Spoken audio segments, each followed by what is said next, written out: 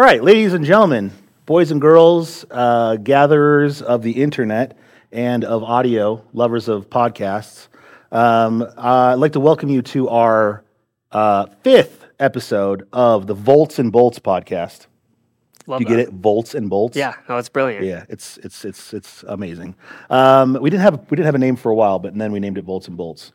So we welcome you to this episode of the podcast, and it's such a special episode. Such a special episode. We have a really special guest today, and you may recognize him from many things.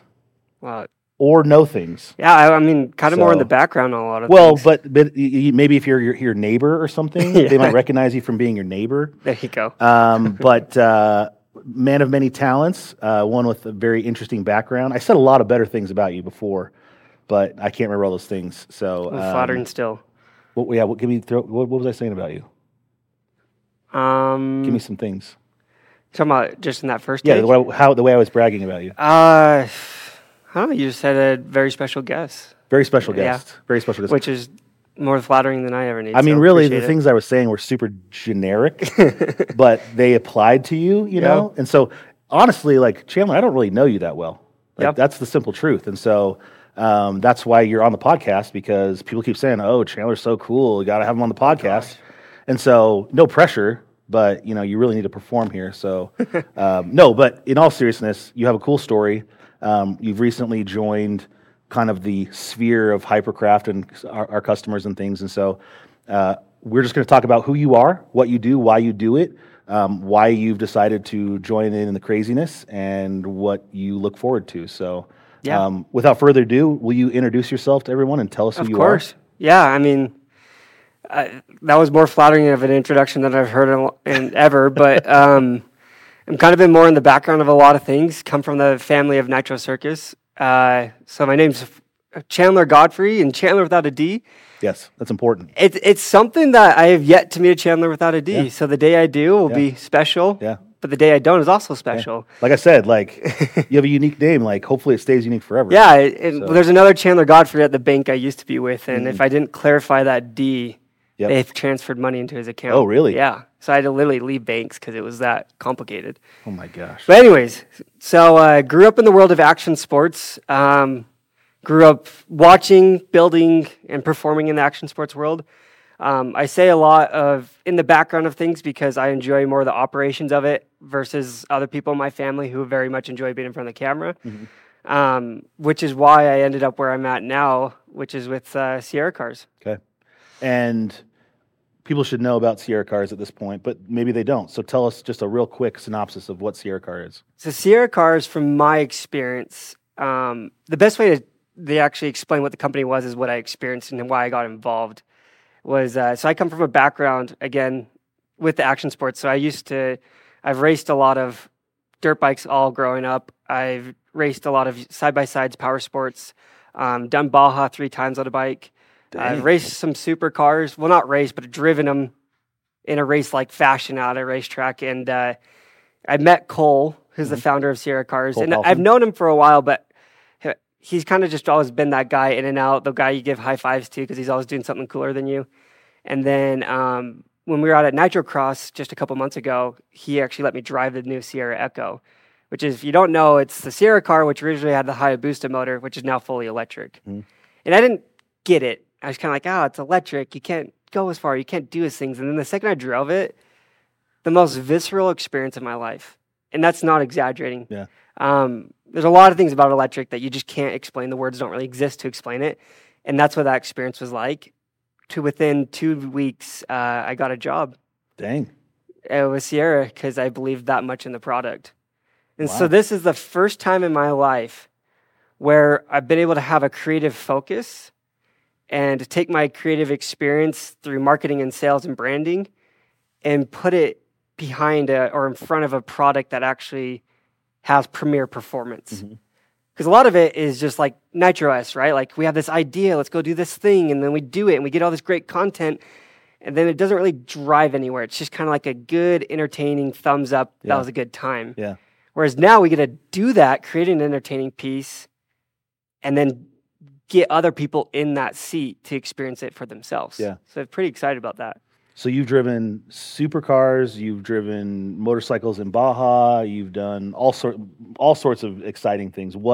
I know you're saying it's hard to define, but what was the standout feeling or emotion or experience that you had from that first Sierra car? Because just so full disclosure, I have driven the gas powered Sierras. I have not driven the new Echo yet. Oh, you haven't? No, I was letting other people go, and I thought, well, I'll go at the end, and then there was no chance. So I have not experienced it. I know what the old car was like, and literally everyone I've talked to, just cannot believe the improvement in performance on the electric. Well, when you're on that size of a chassis in that kind of package, per se, no combustional engine is going to be able to provide the performance aspect of an EV motor. Mm-hmm. It's just near impossible. And if it is, you're investing a lot of money to get it there, and then you have to have a lot of money to keep it there, right, through maintenance and that.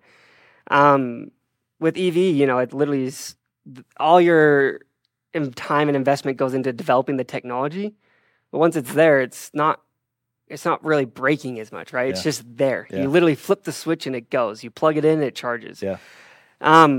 So to explain it honestly is a similar experience as like what Surons did in the dirt bike world. Mm-hmm. Whereas dirt bikes, they're very intimidating. They feel like they're overly powerful, but they're not. It's just such a loud, raw bike, right? Like a 450 or something like that. And so a lot of people get intimidated by having the clutch, the height of the bike, the bigger wheels, the engine. And so there's a big barrier to entry to wanting to go ride. Whereas when I got into like riding Surons and that and got my buddies on Surons, these are people that I've been trying my whole life to get them to ride. And I've been training them. And then we got them on a Suron, and overnight, they're up ripping the mountains with me, doing big trails and having the time of their lives rather than suffering. Mm-hmm. So I see Sierra cars as that same approach. We're trying to flip the barrier to entry on its head into like a performance aspect of a vehicle. Interesting. Because if you really want that kind of performance, you got to buy a Porsche GT3 RS or like a McLaren P1 or some sort of car that's easily going to be over $100,000. Mm-hmm. Whereas we're being able to give that performance in a $40,000 package. Mm-hmm.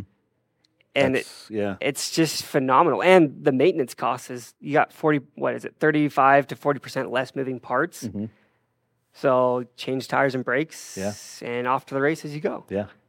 And I've seen how Cole has to change tires. So that Sierra car eats those tires if you're not careful. Well, I think he does it for the smoky burnout show, but it's pretty awesome. Well, the biggest problem with electric, and it's something to keep in mind as you're getting into that world, is your wheel speed. Because like on a normal gas engine, right, you have your gears. Mm-hmm. So you only can get the wheels to as fast as the gears can allow it. So you're used to going all out, and the wheel can only go as fast when you're like in the dirt drifting or something like that. With electric, there's no gears. Mm-hmm. So you can be pedal down, and the wheels could be doing 100 miles an hour, but you're only doing 30 miles an hour in a drift. Mm-hmm. Right, so when it catches, it's very hard to get used to your wheel speed. So you got to remember, like, you can't just go throttle down the whole time.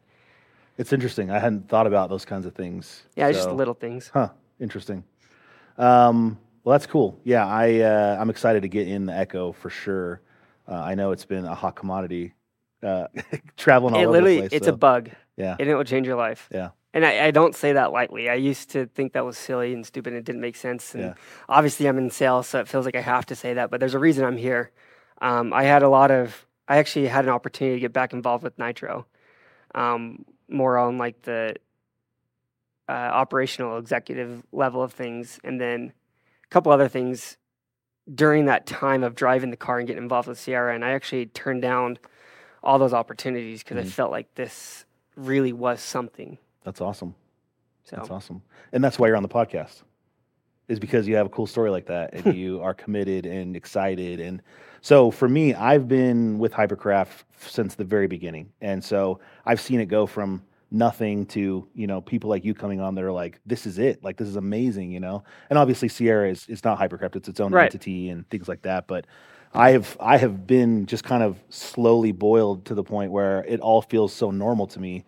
And so when people can come and talk about how they've been blown away and excited and they see the light, it's like, oh, cool. Yeah. Like I guess so, I've been in it for a little too long, I guess. So that's really cool. But it's kind of the reason why you're doing this podcast, right? It's not to get on here and do a sales pitch of why this, why that, and hey, give us an hour of your time so we can sell you. It's because there's no way to explain it without experiencing it. So this is our best attempt to explain it to you, because when you're in this world, it makes sense. But when you're not, it's a big translation barrier. Yeah.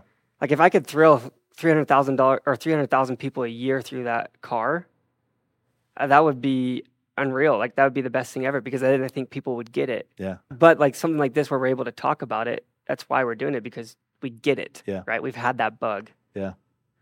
Yeah. It's your perspective is really unique, coming from action sports and participating in action sports and driving fast cars and fast motorcycles. So you mentioned that you ride Sur-On. What was was that your first foray into electric, or where did your electric where did your electric journey begin, other than riding in a Tesla or something like that? I mean, like everybody, it was actually very negative. I didn't agree with it.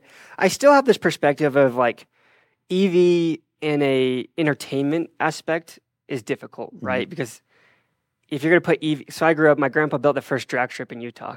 Yeah. So I grew up around top fuelers my whole life. What was that called again? Rocky Mountain Raceway? Rocky Mountain Raceway. Yeah. Well, it used to be called Bonneville Raceway. Okay.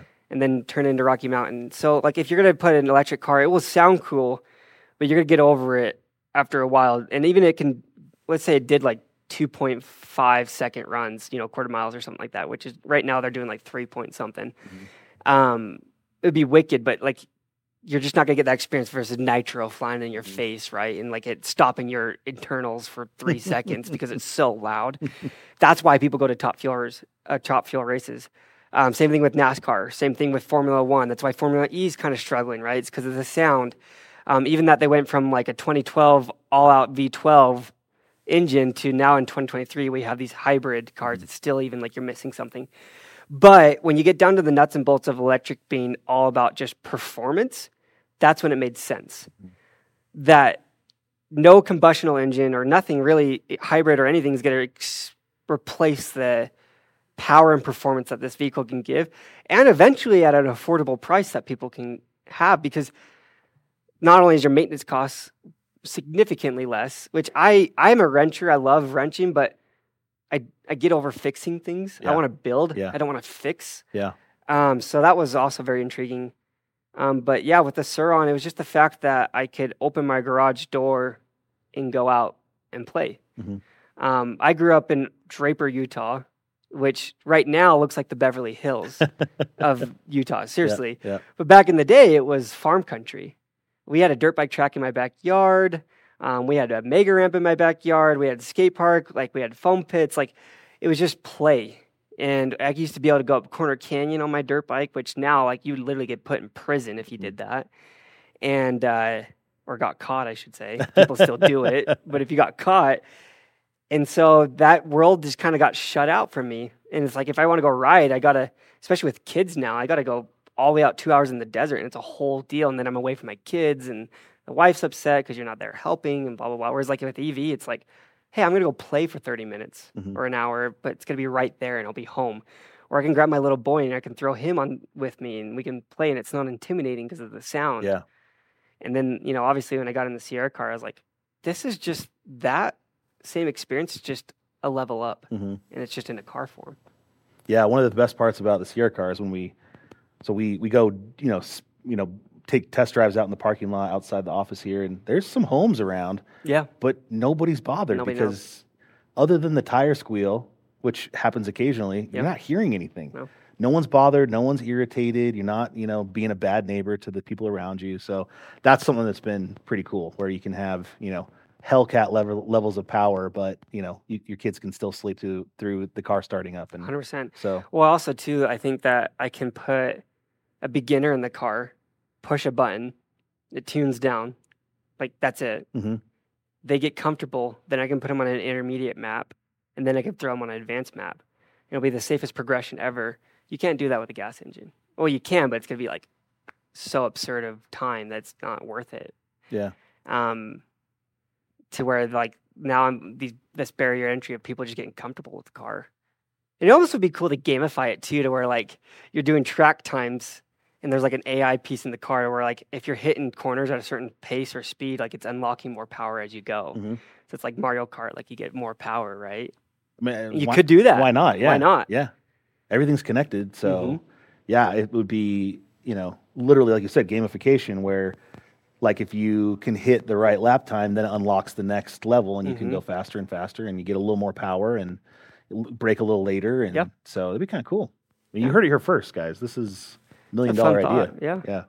Maybe a $2 million idea. Yeah, hopefully. This could be pretty big. Hopefully. Okay. So you're at Sierra Car now.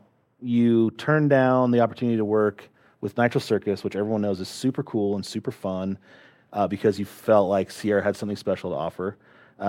You're in the thick of it now, and you're busy, so you see the potential still. So what does the future look like for not for you, but also for Sierra? Now that you're here, like what are you seeing? Like what are the goals that you have for the company? What are you hoping to achieve? Individually, but then also for the company, as Sierra. Yeah, I mean, I think what really hooked me is I realized pretty quick that it's not just a vehicle in a product market fit. It's a whole nother culture. What I've experienced in this world of motorsports, if you will, is there's this big gap between your power sports enthusiasts and like your automotive people. Like your automotive people, you almost want to give the name of like Tony. Like they're kind of like a little bit more upright, like they're a little bit more fancier. They're a little bit more like they have their schedule and their class to things. That's why they're affording $250,000 cars. And then your power sports people, you want to almost give them the name of Bubba. The contractor doing construction during the weekend or during the week, but on the weekend he's out ripping it in the desert, the weekend warrior, right, with his kids. Mm-hmm. There's such a disconnect between these two people, but they both want the same thing. And if the automotive person wants to be in the power sports world, it feels dirty, it feels grungy, kind of like, skateboarding was back in the day. And if the power sports person wants to get into automotive, it's too expensive. There's so much barrier to entry. Whereas Sierra cars, I really believe it will become the median to that. It's a Swiss Army knife of a car that's not supposed to go do King of the Hammers in Baja, but it can still do rally and jump in the dunes of what the power sports people want. But it also can do Pikes Peak and F1 tracks that what the auto enthusiasts want. So it's kind of this whole new breed, and that's what made me excited is like, there's really no competition because nobody's doing this because it is a whole new culture. And that's what I signed up for. Selling a car is cool and all and great. I want to give people that experience. I came up with this tagline in my life called Discover Courage. Because in Nitro Circus and doing what I did, I always felt like I got to experience that because of opportunity. And I believed a lot of people would do the same thing that I got to do had been given the opportunity. And so I started a business called Godfree Proof, and my tagline was Discover Courage because I really wanted to make what I experienced in life accessible to the world. And so I did that through building custom side-by-sides. We did giveaways. We did all these activations with experiences and lessons, and we would go hide treasures in the desert, try to get people out of the door to go explore. And Sierra Cars, to me, fulfills that in a way better approach because you're getting a lot more performance with an actual superior product at a way friendlier price point. And all we're going to do is just get the price cheaper as we get, the economy of scale of things. As we get bigger and better, we can make the car more affordable to where then we can give people this opportunity to really push their limitations. And because truthfully, when you live in that world of discomfort, there's some of my biggest life lessons came from being in that world. And this sounds cliche to say, but this is truly how I look at it. There's been so many times growing up, I've been stranded out in the desert at 2 a.m. with my dad. We're out of gas on our dirt bikes, and there's a storm rolling in. I mean, I could tell you stories on stories on stories. In Baja, I got stranded at 3 a.m. and found a little Mexican family with a fire pit that gave me food and figured out a way to get my bike back into town, which was 30 miles away, right? It's just those are the experiences I got to have growing up. And who's going to get that opportunity, right? It's not like we want to get stranded, but who's going to have the opportunity to get out of their comfort zone? Whereas Sierra is giving that opportunity through a product that's unknown, but going to become more and more accessible to the world as we grow. If that makes sense. Dang, man, like that's deep. Yeah, I mean that's really why I'm here. That's amazing. It's not to drive sales. It's not to convince people why there's a product that they don't need. It's part of that. It's really just building a culture that doesn't exist yet. That's pretty cool. Yeah, I like it. I mean, the consistent theme I'm hearing from you is sharing. You trying to get people get out of their comfort zone, get out of their house and into the outdoors, and experiencing something new, doing stuff with your family, getting people to do stuff with their family and their kids. So, I mean, that's the theme I'm hearing. Is there a reason why you have a passion for those shared experiences and discovering courage? Right? Yeah. Where does that like passion for sharing this experience or those kinds of experiences come from? I think for me, it was like we look for joy in a lot of ways, and it's all about who you're with and what you're doing with them. And there's so much market. If you drive down the street, I just had this thought the other day. If you drive down the street in a city, just kind of like blatantly look at everything and pay attention to how many things are calling for your attention. Mm-hmm. Right? We live in a world of so much noise, of so much miscommunication, of so much just chatter, that it's like this drive to happiness, to experience, to discovering your best self, to gaining real memories. The only thing we're going to die with is our memories, right? If you want to get that deep, it's who we are with and the memories we're going to die with them. And yes, you can create product that makes sales like an air freshener, right? But that is of zero interest to me. Mm-hmm. But you can create product that provides experiences with the right people in your life. That's where I get excited. And growing up, to answer your question, that's all I got to do. Mm-hmm. My dad is a massive believer in helping people overcome fear. I mean, that's why he started Nitro Circus. He'd tell me all the time is about helping children and adults even overcome fear. Through that process, I feel like he accidentally stumbled on, it wasn't just about fear, but it was about these memories and development that came from those overcoming fear moments. Like that, truthfully, all of who I am today is attributed to those moments. That's amazing. If that makes sense. Like It's really like as simple as, okay, we are, we did this big rally with KTM motorcycles through the Sahara Desert. It was a Dakar, that's what they call it, Dakar rally preparation. So we got on these KTM 300s or 350s, and we did about, I want to say 1,500 miles through the Sahara Desert over the course of a week.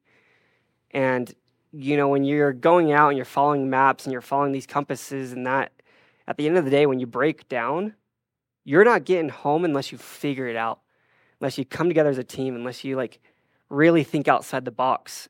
And there were some scary moments, like where we would break down and it felt like there was like this kind of mafia coming after us in Africa. And there was this whole experience, and Jeez. We really had to like come together and figure this out. And, when you're 16 years old, what other experience gets to teach you at 16 how to just man up mm-hmm. and step up to the plate and stop complaining because it's freezing cold. Mm-hmm. Stop complaining because you're tired and the bike keeps falling on top of you, and stop complaining because at the end of the day, what's it going to do for you? Like, you got to get home. And so there's a lot of experiences like that made me who I am, and I just want to give that opportunity to other people. That's awesome. It's cool. It was a really long way of saying it, but that's awesome. That's awesome. Yeah, I'm seeing it almost as like a timestamp in history of like we grow this, and I get to look back on this and think about what we thought it was going to be. this podcast interview did not go the way that I was expecting. I was expecting to have you come on, tell us about all the cool stuff you did with Nitro Circus, and why you're cool and why you're awesome, which you are. I mean, I'm not saying that's you are somehow not worthy of those things, because you've done a lot of cool stuff in your life. And so in my brain, I'm thinking, oh, we're going to hear about all these cool things, but this is taking a different direction, which I actually really enjoy, which is getting to know you and what made Chanler. And I think that's actually really, really interesting. And I like I said, I don't know you that well. We spent a little bit of time together at SEMA. And so it's really cool to hear your why you joined, because there's a lot of people out there that are just trying to make a buck and just trying to sell something. Yeah. And, like you said, there's a billion things, fighting for our attention right now. And your purpose of being involved in this commercial enterprise is to help tune out the distractions to some extent and give people something that can create core memories. A very raw experience in life. Yeah. And electric, honestly, to me, feels like that friendlier barrier to entry to that. But there's something you said that I think is very fascinating to talk about, is that I don't think enough people are my age. So I'm 27. And, if you were to ask me 3 months ago what I wanted to do, it would have been a completely different answer. And if you wanted to ask me 3 months before that, it'd be a completely another answer. And then, keep going down that line. I think there's this big false communication in the world right now of, hey, you're 21 years old, you're just about to graduate college or whatever you're doing at that age, and you need to figure out what you're doing for the rest of your life. Mm-hmm. And it's like, well, I have no idea. Like, I have the world ahead of me. And it's almost like, this is going to sound really weird to say, but it's almost like there's too much opportunity. So when somebody tells me they want to be entrepreneurial or they want to do something with life and they can't find the opportunity, I get so frustrated with that. Do you know how easy it is to make money if you really wanted to? No, I'm being serious. No, yeah. If you wanted to be a millionaire and you had the grit, right? Your work ethic's not on the table. You have the work ethic. There's so many ideas out there to be a millionaire. Mm-hmm. I mean, look at AI. Look at the opportunities coming out with AI. I mean, if I really want to be a millionaire, I know right now, this second, I could go lock myself in a basement with a computer and develop some code with ChatGPT that's going to be revolutionary to AI, right? There's millions of those ideas. The problem, though, is we're not focusing enough of what makes people tick. We're so worried about the money and about where they want to be. And to me, if you do what you love and find that quick, then everything else it all follows suit. Because if you're passionate about it, well, you're going to do everything you can in the world to be the best at it, because it's passion. And so when you go back to like Sierra and the why to all of this, when I went on an LDS mission and came home, and I went straight into college and changed my major 5 times within 2 years. Into 2 years. I went from paramedic to digital marketing to business and finance to engineering. And I just was like, school's not for me, because none of those credits transferred. I just wasted however many thousands of dollars. I was like, school's not for me. Like, I'm going to figure this out, something else. So I left and started a business, and that was Godfree Proof. And I just went after it. I made so many mistakes. Yeah. But that was the thing, is the passion was there, right? I had this idea of Discover Courage. I didn't understand it. I don't even know. Still to this day, I actually hate the term Godfree Proof. I think it sounds self-conceited. But I knew there was something there, and I was trying to unveil it over 4 years of developing this business, and I still didn't figure it out. And I put myself into debt of about $160,000 in debt that I had to take care of. Mm-hmm. I couldn't go and complain to mom or dad, and my parents went through a gnarly divorce. Like, I was alone with this debt and just had to figure this out. And it sucked, because it's like, it wasn't about the hard work or anything. It was just like, I could not find my passion. I could not. And like, this world of Nitro Circus, I never felt like I belonged there, because I felt like it was an opportunity. I didn't feel like it was given. I never felt any entitlement to it. I felt like if I was going to step foot into that world, I needed to earn it. Whereas there was others in my family that didn't believe that. They thought the opposite. And I struggled with that, because I was like, I'm on tour at 16 to 18 years old, traveling the world, getting paid, let's just call it base of $1,500 a night as a kid to travel. Mm-hmm. Like, are you kidding me? Who gets that opportunity? People go their whole lives without opportunity. And yet I'm going to sit here and pretend to call myself a professional athlete. Like I earned this. I did nothing to earn that. I just was given the opportunity. And so stepping forward now into like college and when I got married and looking at my career, I was just like, okay, so what do I have in front of me? I have, my dad lost Nitro through bad partners. And I didn't want to like step into a world of entitlement. And then I was like, I have this passion for building. I love to build and create. One of my life goals is to invent something. And then I love family. I love this idea of adventure. I love this idea of like just passion and intertwined. And so that's kind of where I came up with that thing, Discover Courage. And then I loved helping people. So that's where I thought I was going to be a paramedic for a while. And I went to EMT school and graduated and did all of that. And then I realized that this is the biggest, weirdest world that I don't want to be a part of because it's such type A personalities that are so negative towards each other. And so fast forward, I'm going to skip a bunch of stages. Maybe for another time we can revisit them. Trying to get out of debt, I started a mobile detailing business just because it was the least capital intensive cash flow thing I could think of, and then sold that. And then I went and worked for a commercial development guy so I could learn the corporate side of things, right? He had like 300 employees and I sat right underneath the founder and the CEO and just got to observe this world of corporatism, if that's a word.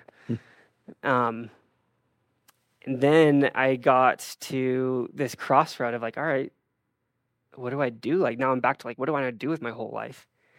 And I remembered a conversation that I had with I guess you could call him the COO of Red Bull. And I can't remember his name, but he was talking about his journey of how he got to my opinion, one of the coolest job positions in the world. Sure. You're creating content for Red Bull. It wasn't operations, it was Chief Content Officer. Mm-hmm. And he just told me how it was just all about just trying. Like he went and he was his guide in Alaska. And then he learned how to film with a camera. And then he learned how to be a paramedic. And then because of those 3 skills, Red Bull was interested in him because he could be on the Art of Flight film. And then it was just opportunity, right? And he was just aware of it. And so getting to experience the Sierra Echo and that, I looked at that as like, I just experienced something and I think there's opportunity here. And so I actually saw on my Instagram the next day that there was a GM position at Sierra Cars, and I was like, I'm underqualified for that, but let's give it a shot. So I applied, and when I sat down with Darren, who's the CEO of RevRoad, that manages a lot of these corporate companies or these portfolio companies, it was very quick that GM wasn't my bread and butter, but he was like, you have a lot of opportunity. And so he introduced me to Jake, who's the CEO of Hypercraft, and me and Jake like hashed it out for 6 hours. Dang. Just like, it was just like natural, right? Like the conversation just made so much sense. And that to me is like just a raw blessing, Mm-hmm. right? It's one of those stories that if it works out, you look back on and just say, yeah, I didn't really do anything to get here. I just recognized an opportunity and took it. And so I guess that's why there's so much passion behind what I'm doing, because I really feel like now I'm at a stage where I can look ahead and I can see my passion connecting to what I'm doing. Mm-hmm. And like everything I believe in life and family and adventure is like, it can all be umbrellaed with this product Mm-hmm. that we get to sell. And so that to me is like just luck. It is not luck, I should say. It's the biggest blessing ever. Yeah. I think you're wiser well beyond your 27 years. So I think you got a good perspective of the way things are going. But I also think that you have a little bit of imposter syndrome, because I think you have earned a lot of what you have. You know what I mean? Some things do get handed to you, and we have to be, grateful for those privileges and things like that. But at a certain point, we're on our own, Yeah. You chose to walk away from college. You chose to do this. You chose to do that. And those things all culminated in something, just like the CCO at Red Bull. He chose to do this and he chose to do that. You never know what formula of choices in your life is going to lead you to where you want to be until you're there. And then you're like, oh, that's why I did that, Well, you're saying it so right. I see you're better with words than I am. And that's one thing. If I could talk to like my 21-year-old self, and especially when I'm 40, I wish I could talk to my 27-year-old self, because I say it, but I still don't believe it, is just trust time. Yeah. Is like this whole figure out what you're doing for the rest of your life. Like, it's such a lie. Mm-hmm. Because nobody knows. I mean, I know I'm going to be 45 and be like, what do I want to do with my life? You know, it's like, nobody knows. And it's really like, who cares? Yeah. Just grab on and be along for the ride and figure it out as you go. Like, I mean, I think it's very rare and lucky if you get to graduate college knowing exactly what you want to do, and you graduate doing exactly what you want to do, and you love it. Yeah. Not just because you have to do it, but you love it. Or you thought you loved it, and so you went all in, and then you get started on your career, and you think, oh, this is not quite what I wanted it to be. There's a lot of those stories out there. And now I have hundreds of thousands of dollars worth of debt for medical school or law school. Yeah. And so, yeah, it's tough. Yeah, I think it's a big thing that people don't talk enough about. Like, you listen to these podcasts of how I built this, and Diary of a CEO, and you hear these stories of these Fortune 40 or whatever you want to call them, like just these big names, and they skip this stage. They talk about the struggle stage, but they skipped like the first, what I call it, the first 50,000. Like, if you want to be entrepreneurial and you want to start a business, nobody talks about how hard it is to get your first $20,000 to $50,000, right? Because once you have money, you can make money with money if you're smart enough. Mm-hmm. You can definitely make mistakes with money. But like, if you're just like going from a 9 to 5 or college and school and spending money, like, how in the world are you supposed to get to $50,000 to invest in an idea? How are you supposed to convince somebody to give you $50,000? And like, that is so difficult. Or be a part of a company that's in its first $50,000 stage, so you're early enough to where by the time it's grown, you actually have real opportunity there rather than just a puzzle in the game. Yeah. You know what I mean? Yeah. Like, there's this little blip of time that is so important that we just don't talk about.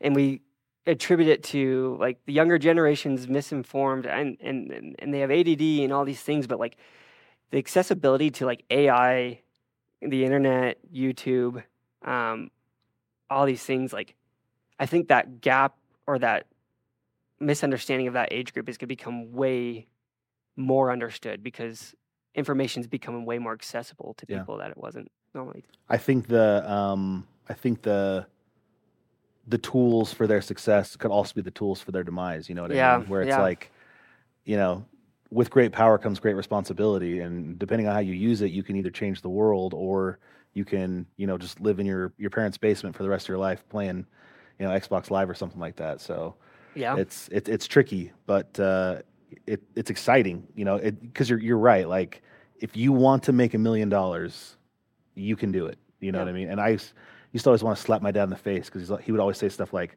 well, I guess you just didn't want it bad enough, And I'm like, no, I want a helicopter by the time I turn 21.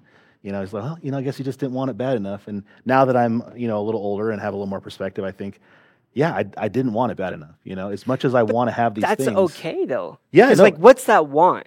Is that want because of your peers? Or is that want because you genuinely in your heart wanted that? Well, that's the thing, is like, I realized that I didn't really want that. You know what I mean? I wanted to spend my free time doing other things rather than working and grinding and burning the candle from both ends. And so I was like, I'm just going to go play Magic the Gathering with my friends, and I'm going to play Call of Duty till 3 o'clock in the morning because that's what I want to do with my life, So, and that's what I think we got to tap into more, is like, because of social media, and you see all these influencers and people making careers doing what they love. I mean, we were just talking about this before. It's like, they don't understand how much work goes into doing what they love, right? You're stepping into such a interesting world of conversation, because it's almost just, there's really no answer. And that's where I talk about time, is you just got to trust the process, because if you're going to ask a 23-year-old, 24-year-old, 27-year-old what they want, they don't know that. Mm-hmm. I mean, and this is just being vulnerable. I'm a vulnerable person. I really don't care, to the right people. I would be in tears because I could not find what I was passionate about or what I loved. I just would just constantly just be like, please, please, please, please, God, just help me figure out where I need to put my efforts. I have no problem working hard. I have no problem grinding. And I could not figure out where to run. Mm-hmm. I felt like I had all this power and energy, and I just was like, I couldn't figure out the direction. And what would happen is a door would open and I would just sprint down it. Right. And I would blow relationships, or I would blow opportunity because I was so like enthusiastic and eager versus just trusting time and just slowing down and just being patient and just like, oh, there's so much time ahead of me. Yeah. Yeah. And then you get to where I'm at and you're like, crap, I should have bought a house 20 years ago. Well, how old are you? I'm 40. See, here's the crazy thing. You're not even halfway through your life. No. And that's what I keep telling myself, every time I get up, my back hurts, or I'm like, I find a new ear hair, growing on my ear or something. I'm like, man, I'm so old. And then I think, no, I literally have twice my life left to do what I want to do, and what I want to do now isn't necessarily what I'm going to be wanting to do later, So how do I do what I want to do and let that evolve over time? So yeah, and when you're talking about time too, it's like, okay, there's a stage of each. There's something in each stage of your life that you're never going to get back. Mm-hmm. So like those college years, right? People think, oh, I got to live it up and party and just get wasted. And it's like, okay, yeah, if you want to do that, great. Just do what you can't do. Just do what you can't do when you're older, mm-hmm. right? And so like for me, it's like this young kid stage, like this spending time with my kids mm-hmm. and helping them ride a bike and all these things. Like I know I'll never get that back. So that's where my time matters most. And with that, then comes, all right, what am I sacrificing for that time? Mm-hmm. Right? Because there's always a sacrifice. You're going to give something for something else. And so then that's where you look inside and you go, okay, what does matter most to me? What do I care about? Like, working at commercial, like when I was in general contracting or in commercial development, like that time was the most least important thing to me. Like I did not care at all to put time and energy into that. But now it's like I got the Sierra Cars opportunity, and it's like I love being with my kids, but I really actually am passionate about this. And I think that's a good gauge of knowing if you're on the right track. Yeah. Right? Is where do you want to spend your time? Yeah. Yeah, I had a great job before I came to Hypercraft that was great. I worked with great people. I got paid really well, great benefits. But I didn't have a passion for it. Yeah. And so when the opportunity to come work at Hypercraft, cropped up, and it was like, wait, I can come do car stuff. Yeah. And eventually I'll get paid for it, because we were a startup at that point. But it was like, yeah, I think I'd rather go into the unknown with the opportunity to do what I actually could really be passionate about for the first time in my life. And yeah, I've missed, because of SEMA show, I've missed the last 3 Halloweens in a row of my kids, and that sucks big time. But the thing I keep reminding myself is the reason I do this, to do what I'm passionate about, is for them, so that at some point, I'll have more time with them, or they can discover what they're passionate about. I don't want them to just, go to have a corporate job and just go 9 to 5 and just because that's what you do. No, you can go do what you want to do, and it's not always easy, and it's scary, and you gotta discover courage. Courage. Yeah. Sorry, I couldn't remember the word. Good. So they got to discover their courage, and being part of Hypercraft as we've grown from, 2 employees to like 80 employees.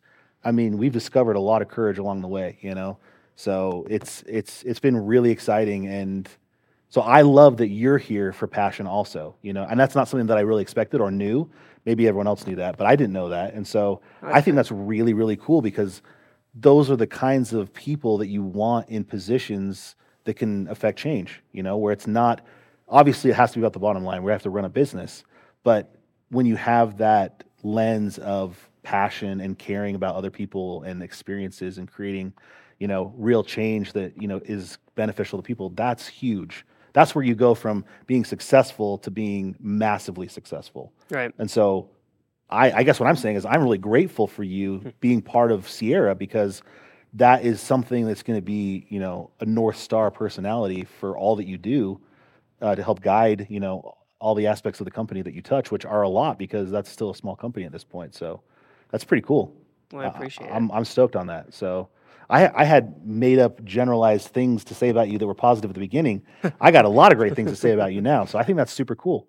You're young, you're smart, you're passionate, you've learned a lot about yourself, and you love your family, but you also want to do cool things and do hard things, and that's why you're here. So I think that's awesome. Yeah, I mean, one of the hardest things to follow suit in like my dad's footsteps is that he gave me endless amounts of opportunity. Not money. Mm-hmm. We were, poor starting out, and then even throughout all of Nitro, like people think that we live this world of money, but it was the difference of my dad didn't really care to buy a new car. He'd rather put that money into building a foam pit for us, Mm-hmm. right? We were just as average as anybody else. It's just our efforts were different. Yeah. He would intentionally rent a machine from Wheeler Cat every year just so we could build dirt jumps. That's the kind of dad I have. So it's like, for me, it's just about the biggest footsteps to fill or just like giving that same opportunity to my kids. Mm-hmm. And at the end of the day, that's really what this is selfishly all about, is just, I wanted to race so bad. I wanted to be able to drive. I wanted to be able to do all these more things, but I got a lot of opportunity I'm grateful for otherwise. And so if I can just keep those doors open for my kids. That's awesome. But the other thing to your point earlier is that I think I throw a lot of people off because I grew up in a world that's so confident and outward spoken because you kind of need to be. Mm-hmm. Well, I shouldn't say need to be, but just they naturally are. And I really enjoyed more the operations, being behind the scenes. I liked building, my cousins would be the first ones out double flipping a jump, and I would sit there and look at, okay, how's the jump built? Mm-hmm. Is that angle good enough? And then I'd watch them and I'd observe it, and then it'd be like, oh, I think I could do it. Then I would do it. And I think that approach is what immediately separated me from my family, to where then I feel like I was able to not just take on this. I like to hope I'm not an arrogant person, because it really in the end just doesn't get you anywhere. Mm-hmm. And nothing to me feels given or entitled. It just feels like it's all earned if you are wise enough. And so, because you can lose it all in a day. I mean, I watched my dad build $100 million plus entertainment company and lose it in 2 weeks. Dang. So to me, it's like, okay, if you look at it that way, what memories did he get along the way? Mm-hmm. Memories that still changed and greatly affected my life into who I am today and who he is as a grandfather. Mm-hmm. All right. Versus like, hey, we made all this money. Now what? Yeah. So. Yeah, that's a great perspective. I mean, I'm still working on having a good perspective like that. So you're ahead of the game. So that's good. Well, thank you. Yeah. Yeah, like I said, this is not the conversation that I anticipated. So, my wife makes fun of it. She's like, you have an intention of always being a little too serious. I love it. I'm not good. Like, if you put me in like a public scenario of like, we're going to hang out and party and be that hype guy, like I shut down. Yeah. I don't do good in those settings, which is funny because that's like half the world I grew up in. Yeah. I'm like the one-on-one, like the personable, like let's work through this. Let's talk about this. Mm-hmm. And so, yeah, a lot of people don't know that because I'm always around that loud public settings. So yeah, I think that's awesome. I mean, so this podcast is obviously for Hypercraft, but for my sake, the thing that I've loved most about doing this is getting to know people. Right. Where I'll interview someone and I'm just like, what? Seriously? That's amazing. Yeah. You did what? Or everyone's got a story. You think what? Like Alana Carter was a race car driver, female race car driver coming from Canada, her story of, her dad enabling her to race and things like that. And, Jay on our team that, he was like a captain of ships in the Caribbean and things like that. Like wild, just like these crazy stories. And it's not just the stories, it's the people behind the stories, And so that's one thing people always ask, like, well, what do I have to do? Or what's the requirements for being on the podcast? It's just like, do you have a soul? Are you interesting? You know what I mean? Like, Are you real? Ultimately we want to talk about EV, you know, and so when we did, but at the same time, it's just like Chanler works with us in this company that does EV stuff, and this is his interesting story. Jay works with us, and this is his interesting story, you know. And so, okay, you know, we'll have people come on that are going to be, you know, more tech, specific and more, you know.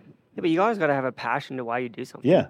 Well, it's crazy. That's different for every person, you know, like Jay coming from Marine, you know, getting a passion for EV that way. You coming from power sports, coming that way. Alana, who's literally just a straight up race car driver, that then got signed on to race an electric race car, and she was just like, "This is amazing," you know. So her experience was, you know, very fresh, very new. And you're you know? watching their stories unfold because there is this transition from combustion to EV, and you're literally getting that story right in the moment of watching these people transition. I mean, I just had a conversation with Travis Pastrana like 3 days ago where we were talking about EV, and he's just like, "Oh, he's like, Sierra cars and what you guys are doing is far ahead of its class." And that's why I think like the most important tool, and probably the reason why you guys are doing this podcast, I genuinely believe one of the most important skill sets you can have in this life is being observant. It's being observant with humility. And because if in your position, right, where you're sitting, if you're smart enough and humble enough, you can observe a lot around you and make very, very educated decisions, right? I think somebody like Joe Rogan, the amount of people he gets to talk to is a very educated person.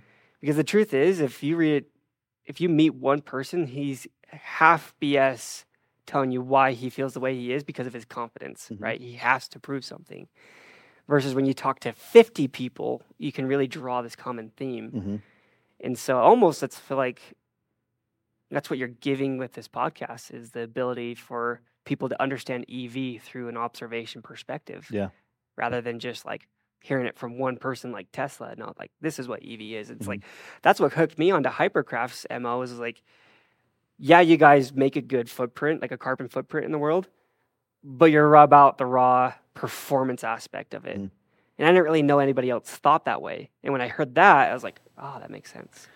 So that, I mean, I guess we should tie it somehow back to EVs. I guess that's kind of what I just did. Like, I'm doing here. So what do you want the literally tens of viewers watching this podcast to take away from our conversation on two different levels? One, on a personal level, because you had some really great messages on a personal level that are, you know, just related to life and not EV. So in general, what do you want people to take away? And then two, what do you want the EV takeaway to be for people that are listening?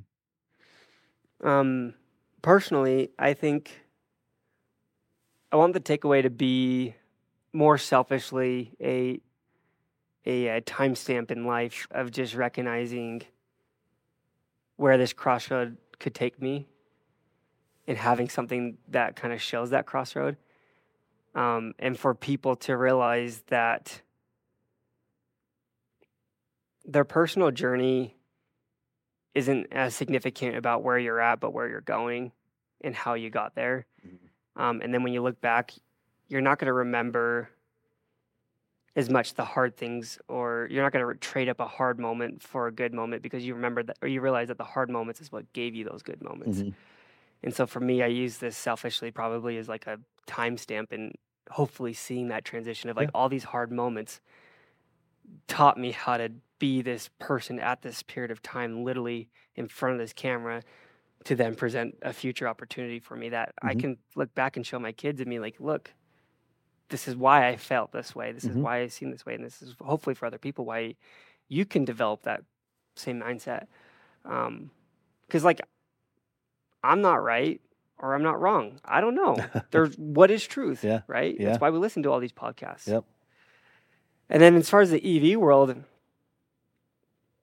I mean, without a doubt, this type of vehicle that we're developing will be something. But really what we're doing is if you look at like Yamaha Rhino 10 years ago, people thought it was going to be the utilities machine throwing hay and dirt in the back and, you know, doing that kind of stuff. And then now they just won overall in the Silverstone off-road race, which is beating trophy trucks and everything like that, right? Like EV or power sports have gone a long way. What we're doing is developing that from day one. Like we're right at the beginning stages. And so I hope that people can I plead with people, not just the 10 or 20 or 30 people watching this, but like even down the road, right? That they can recognize there's something here. And rather than just being so arrogant towards it and non-observant, to shift your perspective and to recognize opportunity when it's in front of you and not be afraid of that change and opportunity. And that's what I think EV is, specifically in the EV performance. Yeah. And who knows, maybe we get to the stage where batteries are so self-sufficient that there really is no charging aspect of it. I don't know. We don't know. Yeah. You're going to tell me that, smartphones thought they were to be able to have 3D scanning capabilities and AirTag tracking and social media preferences, and like nobody knew. Yeah. And we're at that stage. Or that I could type in my browser, write me a 5-paragraph essay about this, and it just does it. Yeah, it's nonsense. Yeah. And if you think about it, it's like it was only like 10 years ago. Yeah, it's crazy. Right? Like if it's really like that's a very short period of time. Yeah. So in 5 years, because there's like that. Somebody was talking about this, like that inertia effect to technology advancement. Like it only gets faster because like as you develop more and more, you're just able to, progress faster and faster. And so I think like, okay, that was 10 years for like social media and that to become a thing in Web 2.0. And so if you look into like Web 3.0, blockchains, all this stuff, EV is kind of in that same category. I think it's going to be like a 5-year timestamp. I hope so. I really do. Yeah. I mean, what, you guys have been around 2 years? I think so. Yeah. And look how fast you've grown. Years. Yeah. It's not just because of great leadership. It's because of interests. Yeah. No, and that's one thing I was going to say is, I was at SEMA for the first year that Hypercraft went to SEMA. I was there the second year, and I was just there. You were there also this what? Third year. A couple weeks ago? Yeah. Yeah. And not just the change for us, for Hypercraft specifically, I mean, we have grown leaps and bounds from that first year. I mean, we had a gas-powered Geyser Brothers trophy truck there, and we were selling a vision. It wasn't. I've called it a dream before because but it's not a dream. It was a vision because everything we were doing was possible. We just hadn't done it yet. Yeah. And so we were selling that vision that first year. By the second year, we had more than a proof of concept. We had cars there that worked, and then this year, our footprint was bigger. We had more to show, more to offer, more to talk about, more proof of what we had been, envisioning and promising for such a long time. But almost more importantly, the entire EV industry showed up bigger and better than ever. Totally. So, and Mitchell over at Torque Trends, he's been going to SEMA for years as an EV guy. He's been there since EV wasn't even a thing. You know what I mean? Just showing up and grinding and being the pioneer. And now, it's, 15 years later, I don't know how long he's been going, but it's been a long time. And I see how giant this EV zone at SEMA is. And it's just incredible. It's because of people like Mitchell that kept fighting, and Legacy EV, they're all just getting bigger and bigger and bigger, and we're all just growing. And it's because what you're saying is true. You know what I mean? This is really exciting stuff. And whether you're converting, a classic car for the convenience of not having to do tune-ups and, clean up oil spills in your garage, or whether you're going electric because of the performance that we've talked about, it doesn't matter. Like, there's so much promise in this industry for so many people. And I think people are really starting to see it. And so you're right. 5 years from now, it's going to be a totally different story. Right. Totally different story. One, too, like, technology only gets bigger and better through time, right? So it's like, who knows where we could end up, right? And, yeah. We might look at combustion engines and be like, all they do is sit in monster truck shows. Yeah. I don't know. Yeah. But I'm not the one to say that. Yeah. And the truth is, I don't think it's worth any breath to have an opinion about it, because either way, it's going to happen. So just make sure you're along for the ride. Yeah. Yeah. The change happens. Doesn't mean gas is going away forever. No. It's just going to look different. You know what I mean? Like, EV and gas can live in harmony for who knows how long, Totally. So I had a guy arguing with me at SEMA why combustion engines is always going to be better than EV. And I was like, great. We had a combustion engine in the Sierra car. It didn't work. Yeah. It had a lot of problems. It was very expensive. And nobody wanted to drive it because nobody knew how to work on it. And now it's like, okay, guess what? We threw a Hypercraft powertrain in it, and now we have 80 people that want it within a month. Yep. And over 6 years, they only sold 30 something. Yeah. That's kind of an interesting perspective, right? And so it's like, what's the argument? Yeah. Well, and you said it, like, and everyone I've talked to, every customer that we have, it's always, you have to experience it to understand. Oh my gosh. You really, really do. Well, I was, So, 2 months ago, I was not in this, I was not thinking I was ever going to be in this seat. Mhm. That's for sure. Yeah. You know, and definitely not an EV. And yet here I am promoting and selling and branding an EV vehicle. Yeah. and so when can people start riding in that? What's the goal for Sierra to start getting more people in that vehicle? Right now. Right now? I mean, our biggest thing, my biggest push right now is what we call Sierra Outposts. Mm-hmm. And so, and this is where I get really excited and where I got hooked on with the brand is that realistically, we should replace any any fleet that offers an experience in the whole world, because 40% less moving parts, way friendlier maintenance operation costs, right? The car, you can base model buy it right now for $40,000, and yet it's the Swiss Army knife in doing all 5 or 4 track disciplines, right? Mm-hmm. From off-road, street, to drifting, to karting, to rally. And then you can tune it with a push of a button. So it's like when you're talking about like this driving program, like why would you want any other car, Mm-hmm. right? Like people think they want to drive a Porsche, they think they want to drive a Lamborghini, but then they read the fine print in the contract of, hey, if you wreck this car, you are responsible for damages Mm-hmm. because we can't afford those damages, so Mm-hmm. you're going to afford it. And so then all of a sudden you drive the car way under its capabilities because you're afraid of wrecking it, where it's Mm-hmm. like, you wreck our car, one, you're going to be very safe in it because it's a unibody chassis Mm-hmm. and all hand welded. But two, it's like, okay, you did $4,000 in suspension damage.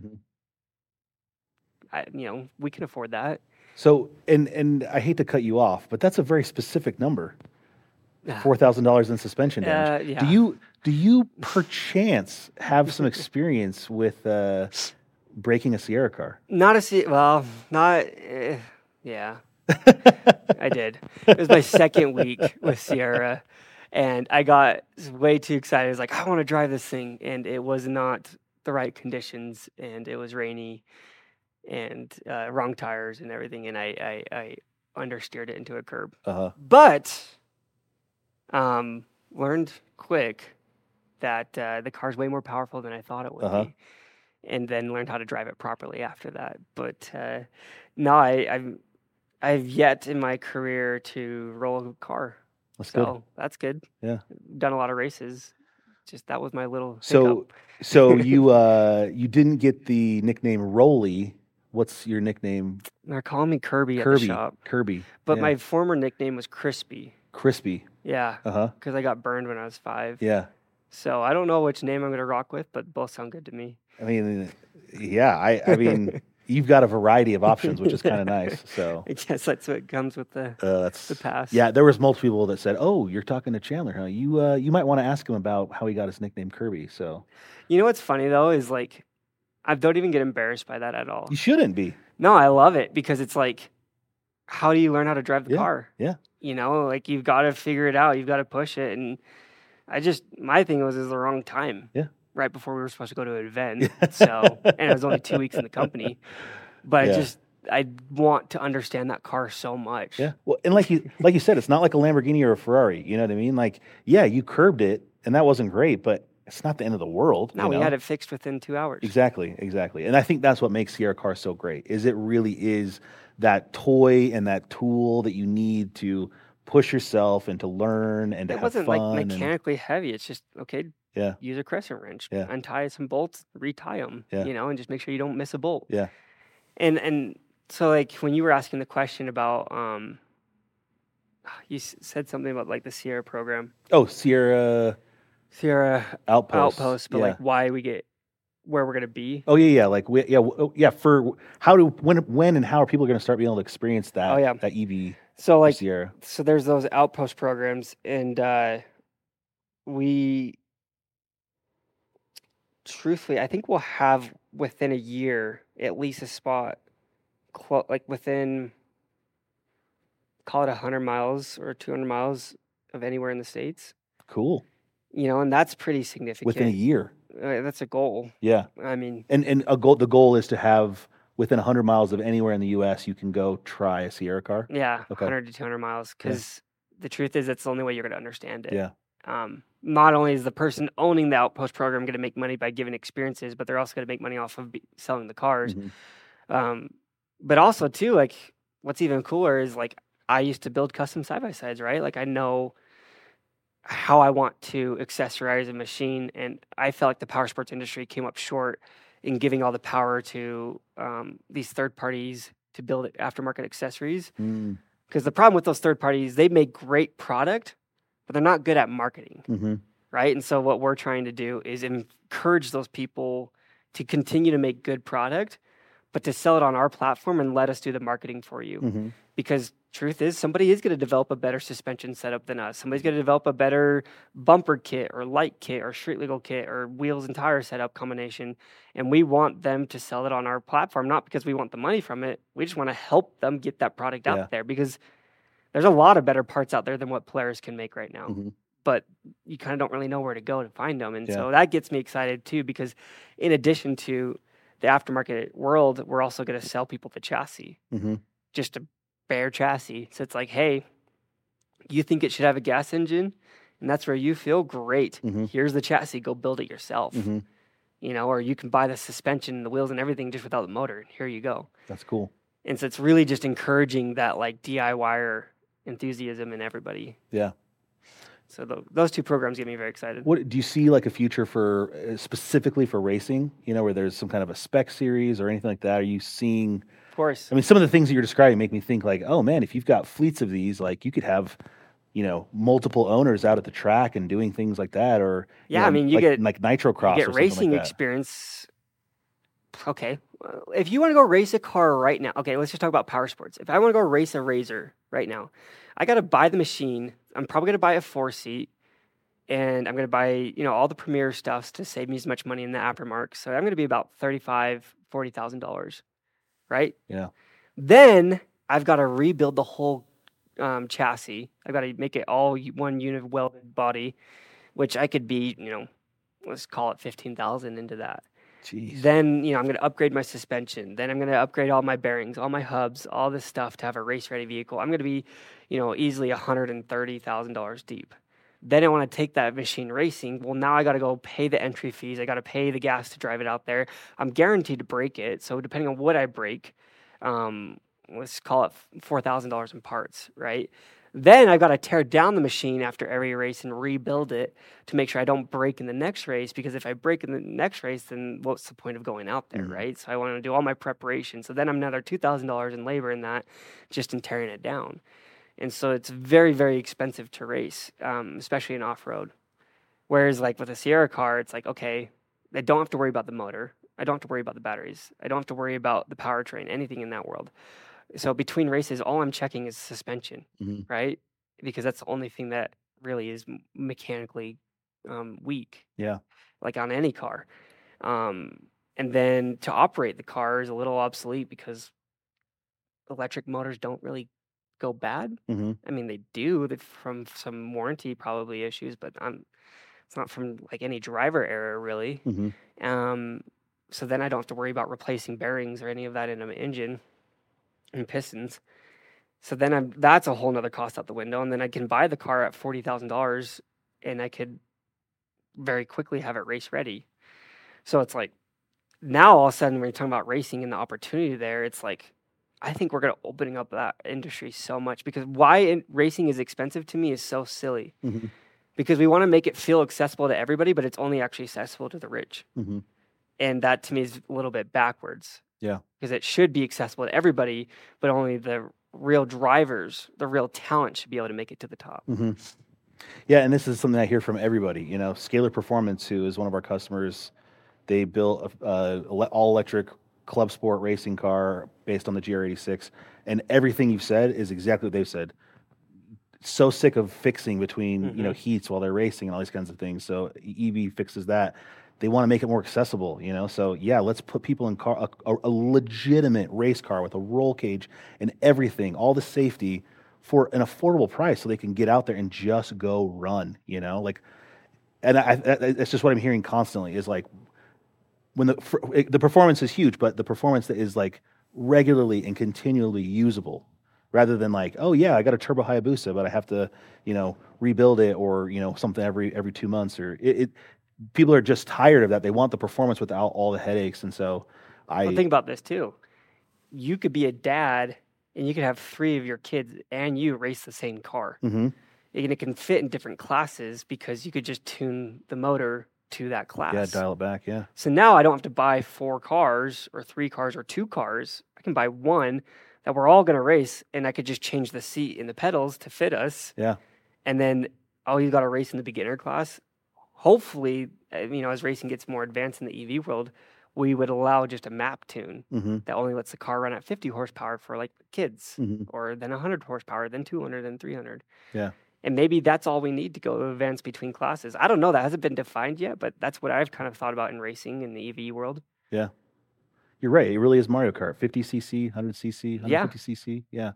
Because traditionally it's like, oh, you have to buy the car with the smaller engine and everything like that. Because suspension, I mean, you can spec it, but at the same time, it doesn't really make that big of a difference if you're, I don't know, if their powertrain is tuned down. Yeah. So it's amazing. Yeah, it's interesting. See, those are the questions we don't know. Yeah, and that's what's so exciting is once you kind of start pulling one thread, you're like, oh, well, what if this? Oh, and if you did that, you could do this and EV this, and oh man, and so the next 5 years is going to be really exciting. So absolutely, I'm stoked for the next 5 years. I'm stoked for you to be part of this and to be doing cool stuff that your kids can get excited about and participate in when they get a little older. Again, I'm super appreciative of your passion of what brought you here and why you're doing what you're doing. I think that's really, really exciting. And it gives me confidence to know that people like you are helping drive these kinds of things, without that singular focus on money and the bottom line and, just whatever we have to do to earn money. It's like, let's create experiences and show people what's possible and let's have fun doing it. So. Right. And so it's just totally passionate. And I'm just grateful for the opportunity. I'm humbled by the opportunity. I'm grateful for people like Jake and Darren giving me that opportunity. And truthfully, at the end of the day, I just want to be a part of something that really makes a difference because that's what my dad did. And that's what he taught me is possible was he changed a lot of lives with what he created. And I just want to be able to do the same thing. And maybe this leads into other future opportunities, or maybe I end up somewhere completely different. I don't care. Just along for the ride. Yeah. I'm enjoying every minute of it. Cool. So, thank you. I'm going to end it right there because I think that's a great final word. So, Chanler, thank you so much for coming and taking the time to just riff with me. You know what I mean? Like I said, this was not the interview that I expected, but it was way better than what I had in mind. So, it's been a pleasure to get to know you and the reason why you do what you do, your past, and what you see as the future. So, I'm super stoked that you're here. Working with Sierra Car, and I'm excited to see where things go in the next 5 years. So thanks, brother. We'll check in 5 years for the next episode. I'm stoked for it too. Okay. All right. Well, thank you very much. Thank you. Okay. See ya.